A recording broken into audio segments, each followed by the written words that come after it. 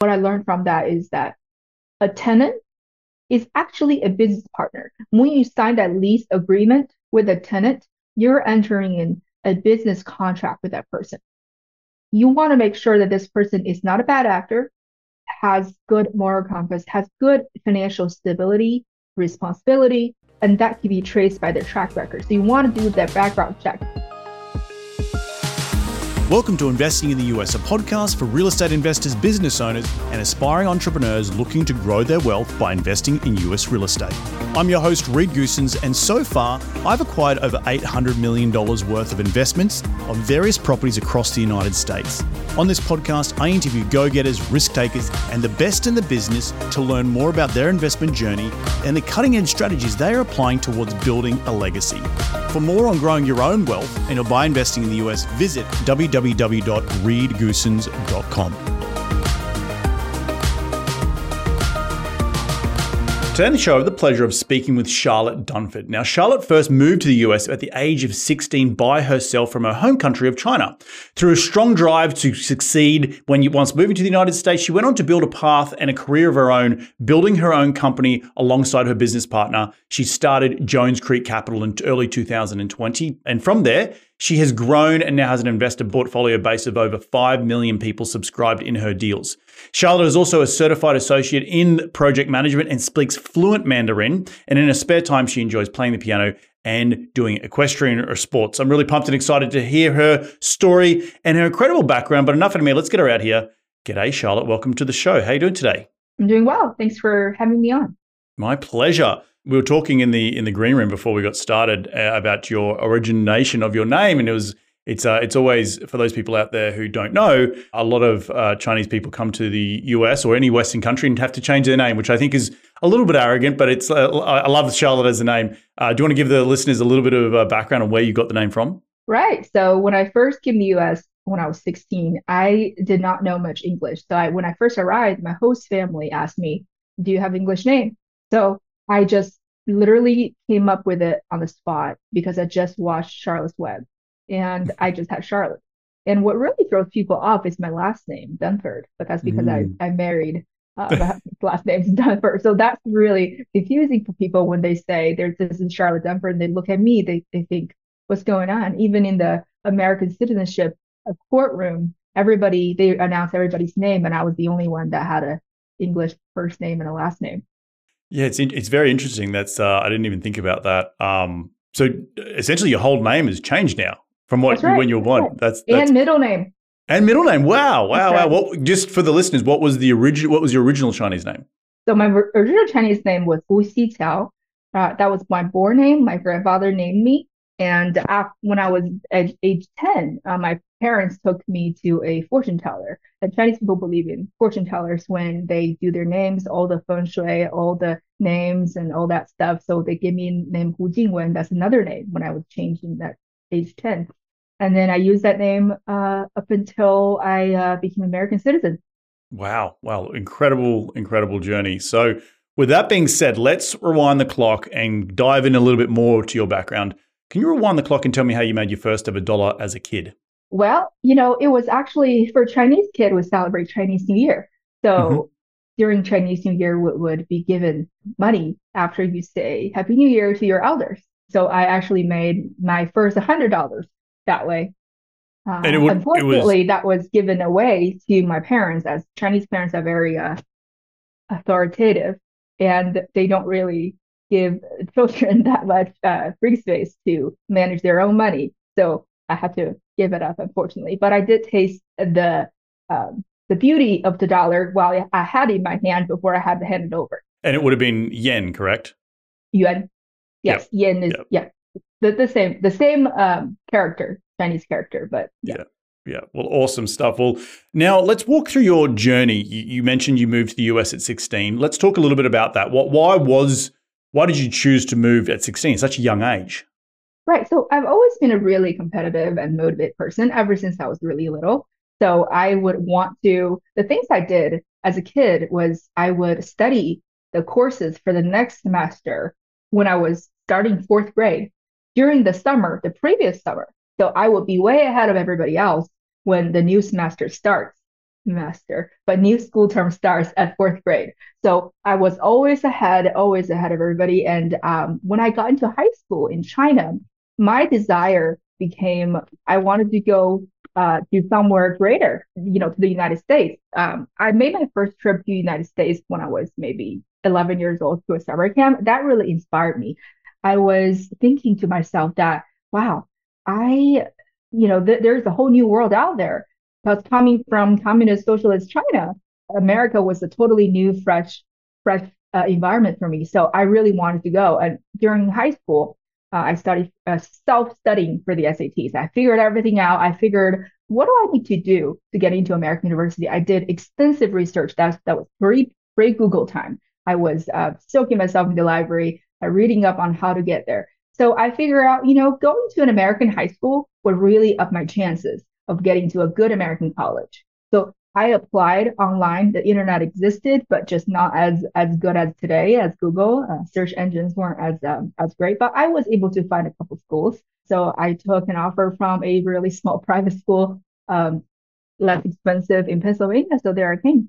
And your parents were okay with this? Like, just see you No, later?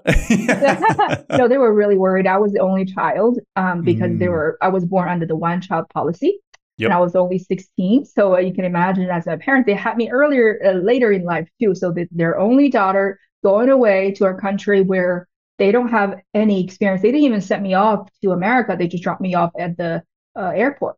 So I got on the airport, a layover in Chicago and landed in Philadelphia. They were worried, but they know me. They knew that I was very adventurous. I was ambitious. They knew that was my best future host in America. So they had to let me go. Insane story. That's most 16-year-olds. I couldn't even imagine. Even when I was 16, like I was pretty, competitive, but nowhere near you like like, and just going to a foreign country, didn't speak the language. Like, that's insane. So kudos for you having the courage to go off and do that. And obviously we're going to get into now the story of what you built today. So just before we, move on, how difficult was it, assimilating to the American culture back in the day, particularly when you're 16 and hormonal and there's a lot of cliques and all that sort of stuff? You didn't speak the language. I'm sure you just wanted to fit right in, right? Right, right. So it was very challenging and it definitely took a learning curve, but fortunately I was only 16. So when you came to the United States as a child, it's a lot easier than someone say like they're 50 or 40, to assimilate into the American society. For me, I've always made it a priority that I want to integrate into the American society. So I remember the first day I got there, my lovely host mom, who I stayed with, offered me a Chinese cookbook that she purchased before I arrived there.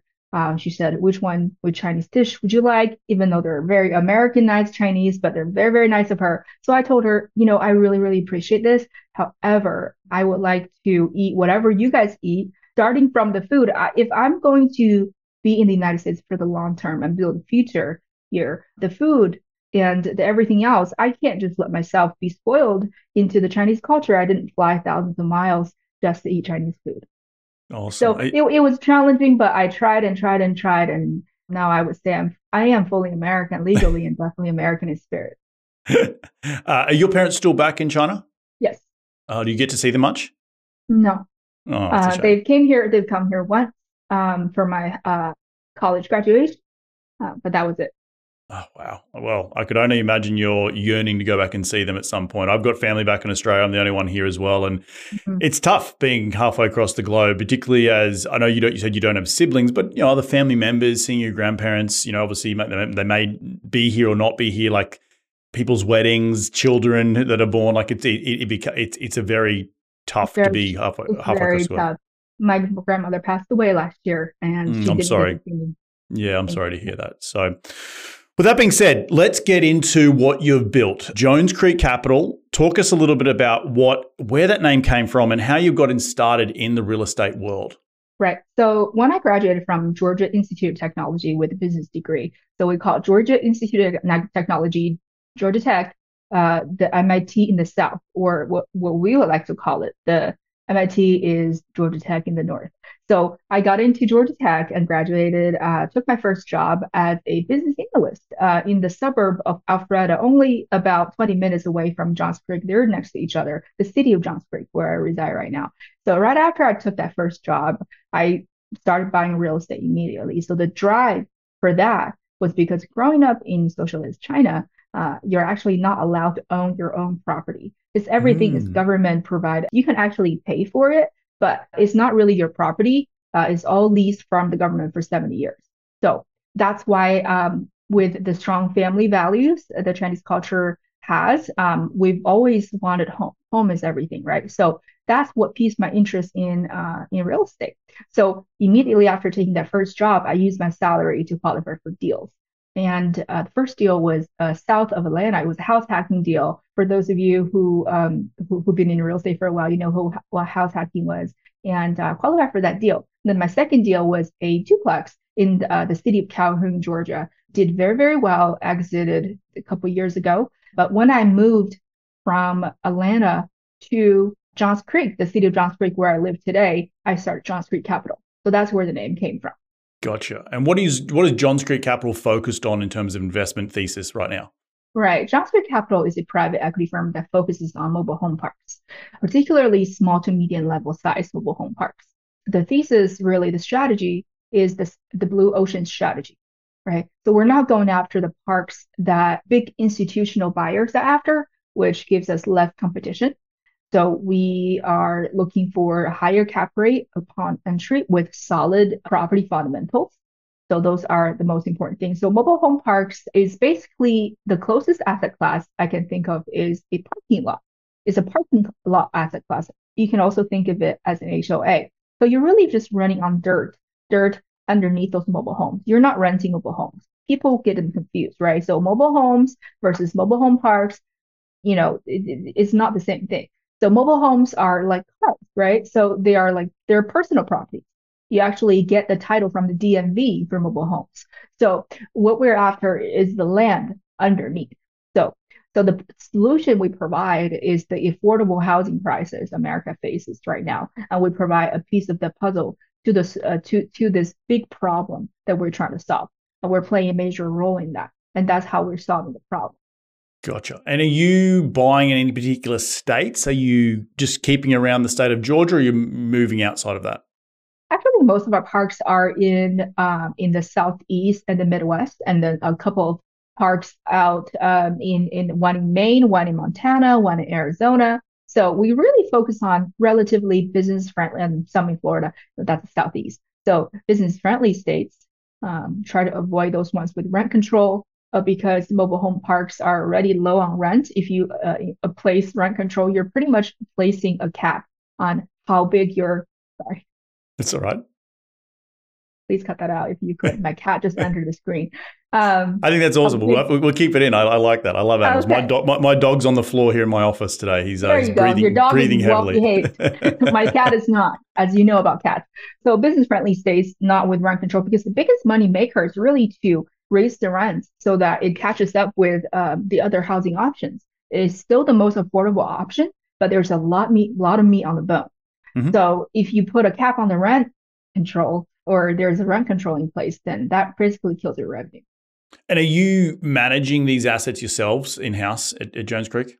My partner does. So we manage everything in house, because small mobile home parks, like bigger ones, you can hire an on-site property manager. It doesn't make economic sense. We always have an on-site person or on-site team, boots on the ground for each individual park we have. However, we manage everything in-house. Gotcha. Because we don't think anybody else will care about your asset as much as you do. And we have expertise with the small to medium level mobile home parks, which is a totally different animal from the bigger size parks. So we've kind of developed kind of proprietary technology in managing those parks. Gotcha. Because I know one of the big things that always comes around when I talk to people with mobile home parks, and I had Andrew Keel was on the show just recently. He is a big mobile home park investor, and unlike multi, where I'm in multifamily, where I can go buy 1,000 units in each MSA, right? And you slowly work around, you might have 2 or 3 big MSAs and you've got 3,000 or 4,000 units. Like, that's not uncommon. On the mobile home park side, to get to scale, you have to do a lot more MSAs, which means there's a lot more spread out. Does there ever become a problem with, just being too far out of reach to really keep an eye on what's going on with the park and all that sort of stuff? I don't think that's a problem. There are always local contractors. Now, there's a limit on how far we go. Most mobile home parks in the rural setting, relatively, you won't find a mobile home park in the middle of Manhattan, for example, right? That just doesn't exist. So what you want to do is you have a 100,000 in population for MSA. So that's the kind of the minimum requirement. It has to be close to MSA like that. With that kind of guarantee, you can have kind of a guarantee of contractors, guarantee of tenant source. So there is a base there. There is economic factors there. So you don't want to be in a town that's dying in the middle of nowhere. Those mobile home parks are probably just need to die eventually, unfortunately. So that there's the minimum requirement for let me give you an example. One of the deals that we sold last year, we completed full cycle. We only held it for 22 months, and we haven't really visited the park. We managed everything remote. We have boots on the ground from contractors locally. We built relationship with them throughout the due diligence process. So with that park, we delivered on the project level annualized rate of return 25%. Wow, that's great. That's fantastic. In terms of how you're finding your deals these days, what are you doing to source deals, keep attracting motivated sellers and all that sort of stuff? You have to build up relationships. So we have relationships with past sellers, buyers, brokers. Relationships with these people will get you lots of good leads and quality leads. So that's the main source of deals, and it really comes down to underwriting. Underwriting is almost everything. So we have a 15 parameters algorithm that we've developed based on all of the deals that we have, right? So we look at all of our 28 deals, and actually we sold more, but over 28 deals, close to 30 deals we've sold and bought before, and we look at them, and we look at their performance. We pick the best performing ones, the super performers, and we look at them, what's going right for them, right? So we aggregate all of this data and figure out 15 major parameters that made this deal go right. And then we also look at the ones that was, less than stellar and maybe that we were able to turn around, but what really hurt us there. And we gathered these data and put that into the algorithm as well and think about what hasn't worked for that deal. So really those 15 parameters and this proprietary algorithm that we've developed at John Street Capital really leads to the sourcing and the underwriting and the eventual success, because the saying, you make the money when you buy. You have to buy right.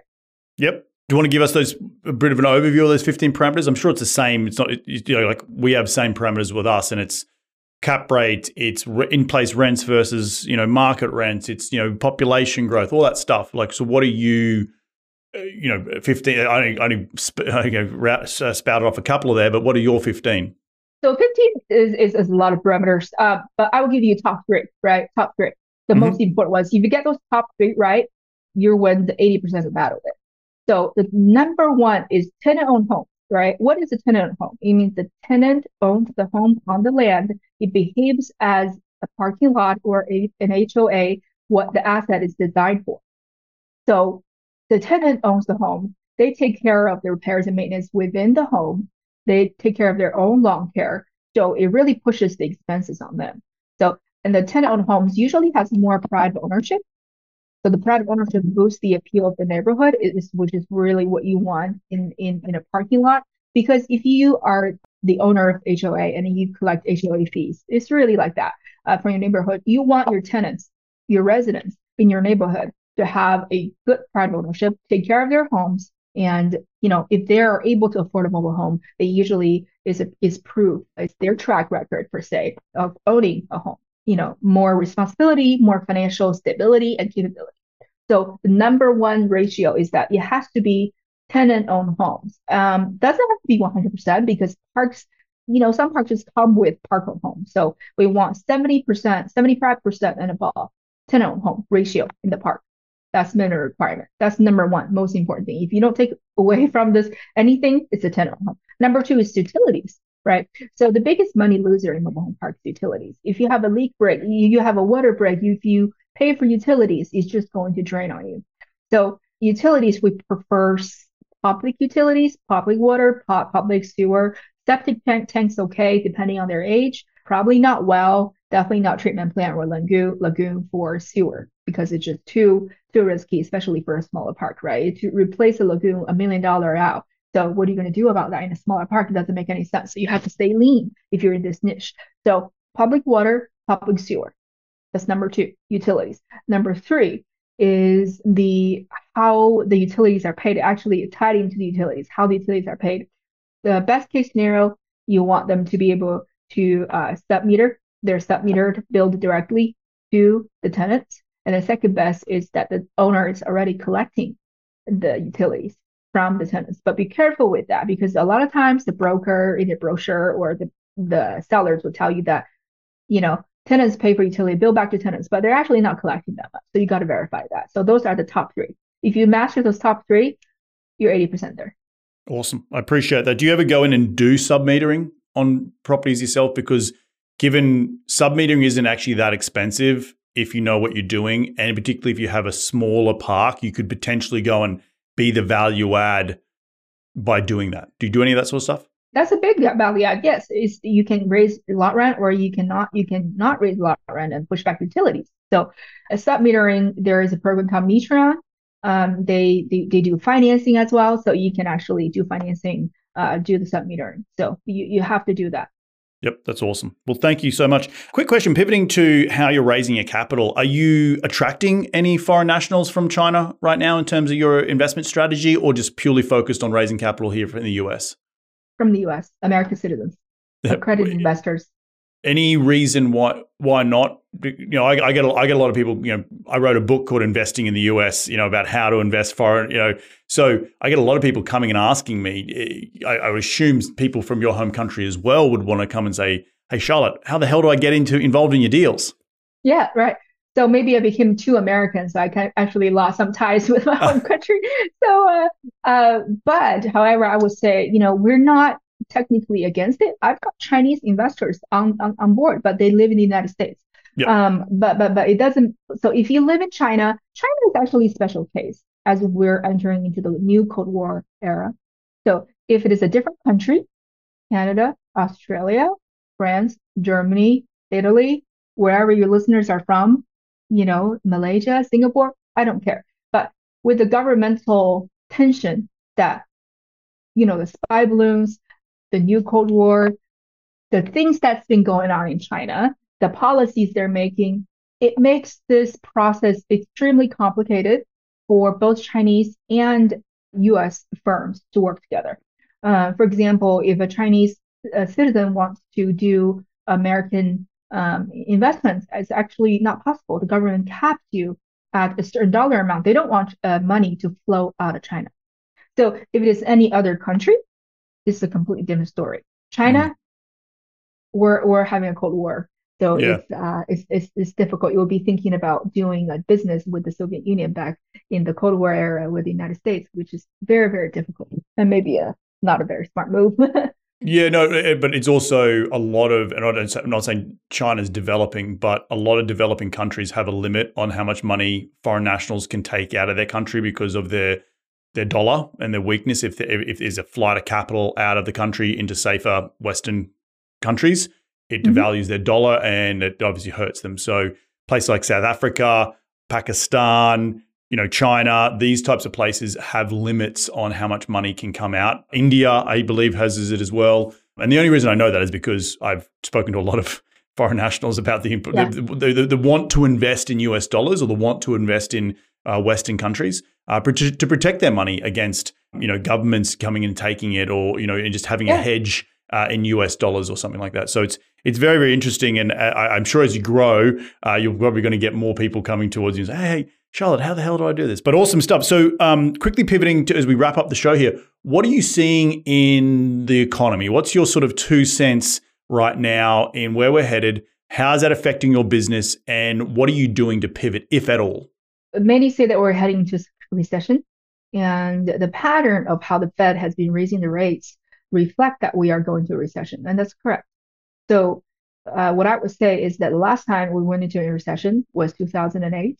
That started that lasted about a year and a half, 22 months, and the rate went up and up and up and dropped by 4 or 5 points when it went. So I expect the rate to drop whenever from the start of the recession to the end, maybe 2024, maybe 2025. So it would drop. So right now is really you need to hold on to your investments or buy more investments because the cap rates are rising because interest rates are rising. So there are good buys out there, get good bargains out there. Remember, if the cap rates are rising, interest rates are rising, you need to buy.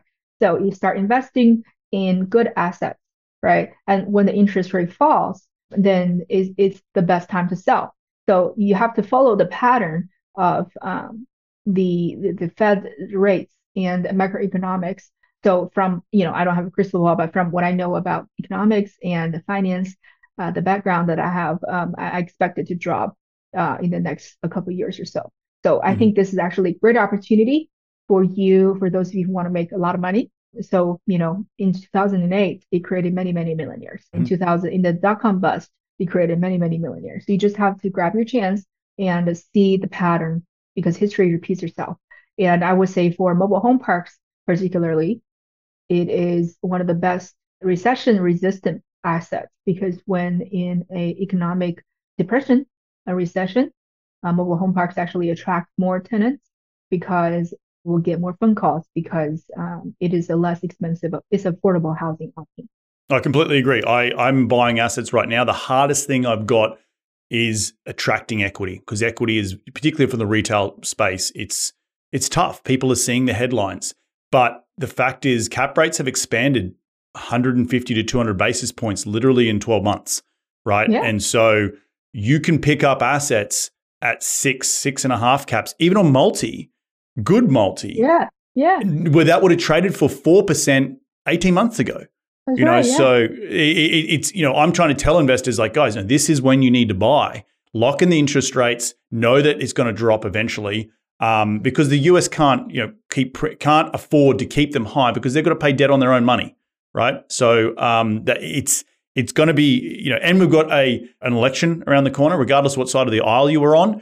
Elections will cause some movement in interest rates, and that you can look back at history at that. So, Charlotte, with that being said, really, really thank you for coming on the show. What we'd like to do at the end of every show is dive into the top 5 investing tips. You ready to get into it? Let's do it.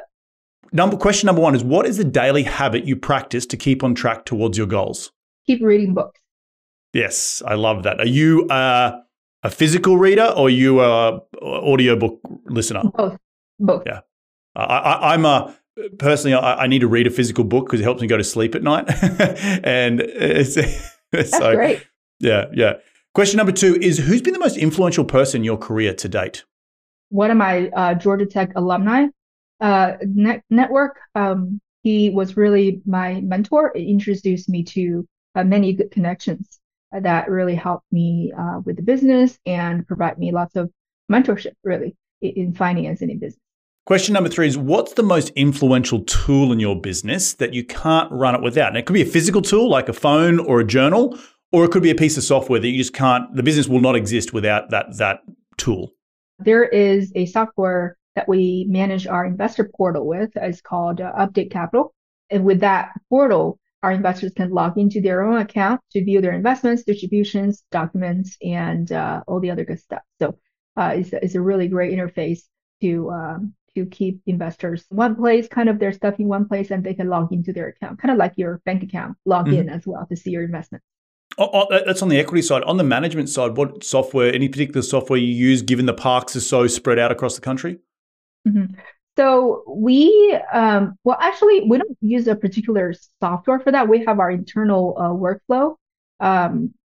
It's all a teamwork, right? So your company is a team. You have your talents, you have your assets, those people who work for you. The best tool is to have a workflow process where it talks about when this happens and a chain of command. Really, you need protocol, you need processes. So I would say the most important tool you need to develop, and it's different for every company, is a tool that defines your process.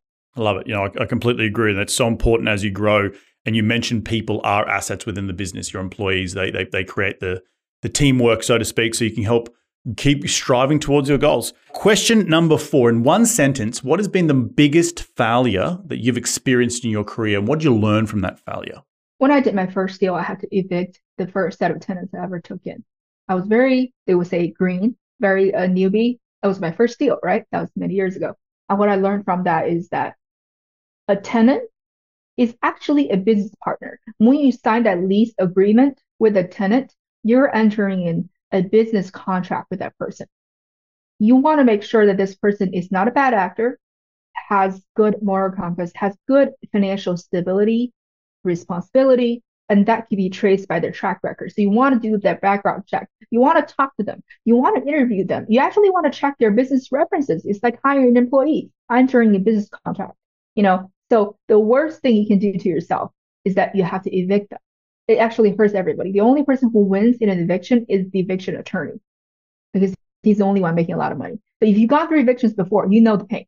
I would say the biggest failure and lesson learned, biggest lesson learned. And I'm very, very fortunate that I learned that I learned that lesson on my own money in my first deal. And I failed when I made that failure when I was young, and I corrected myself quickly. So from then on, we have a very, very stringent process to having new tenant on board. And ever since we implemented the process, we've seen big improvement. They're really your stakeholders. Be careful.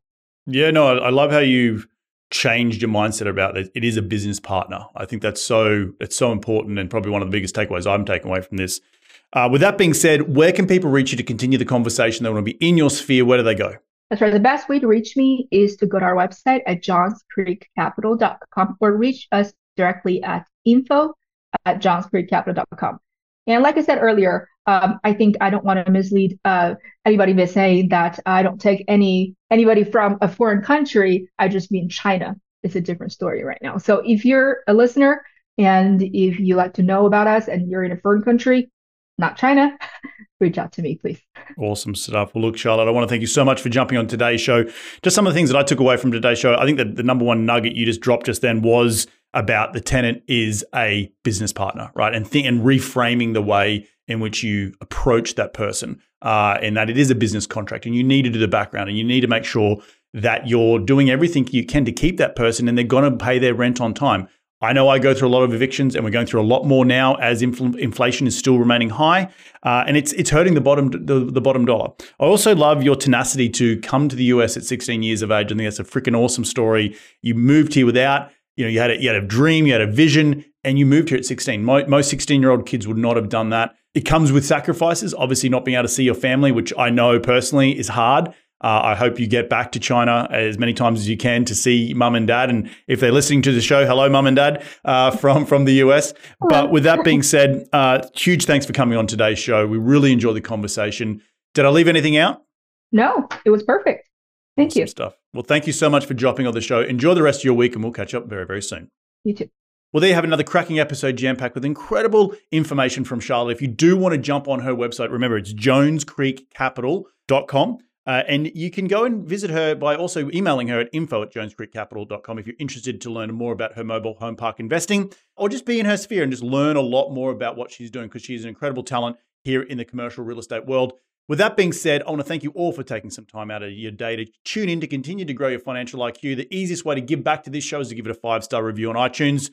We're going to do this all again next week. So remember, be bold, be brave, and go give life a crack.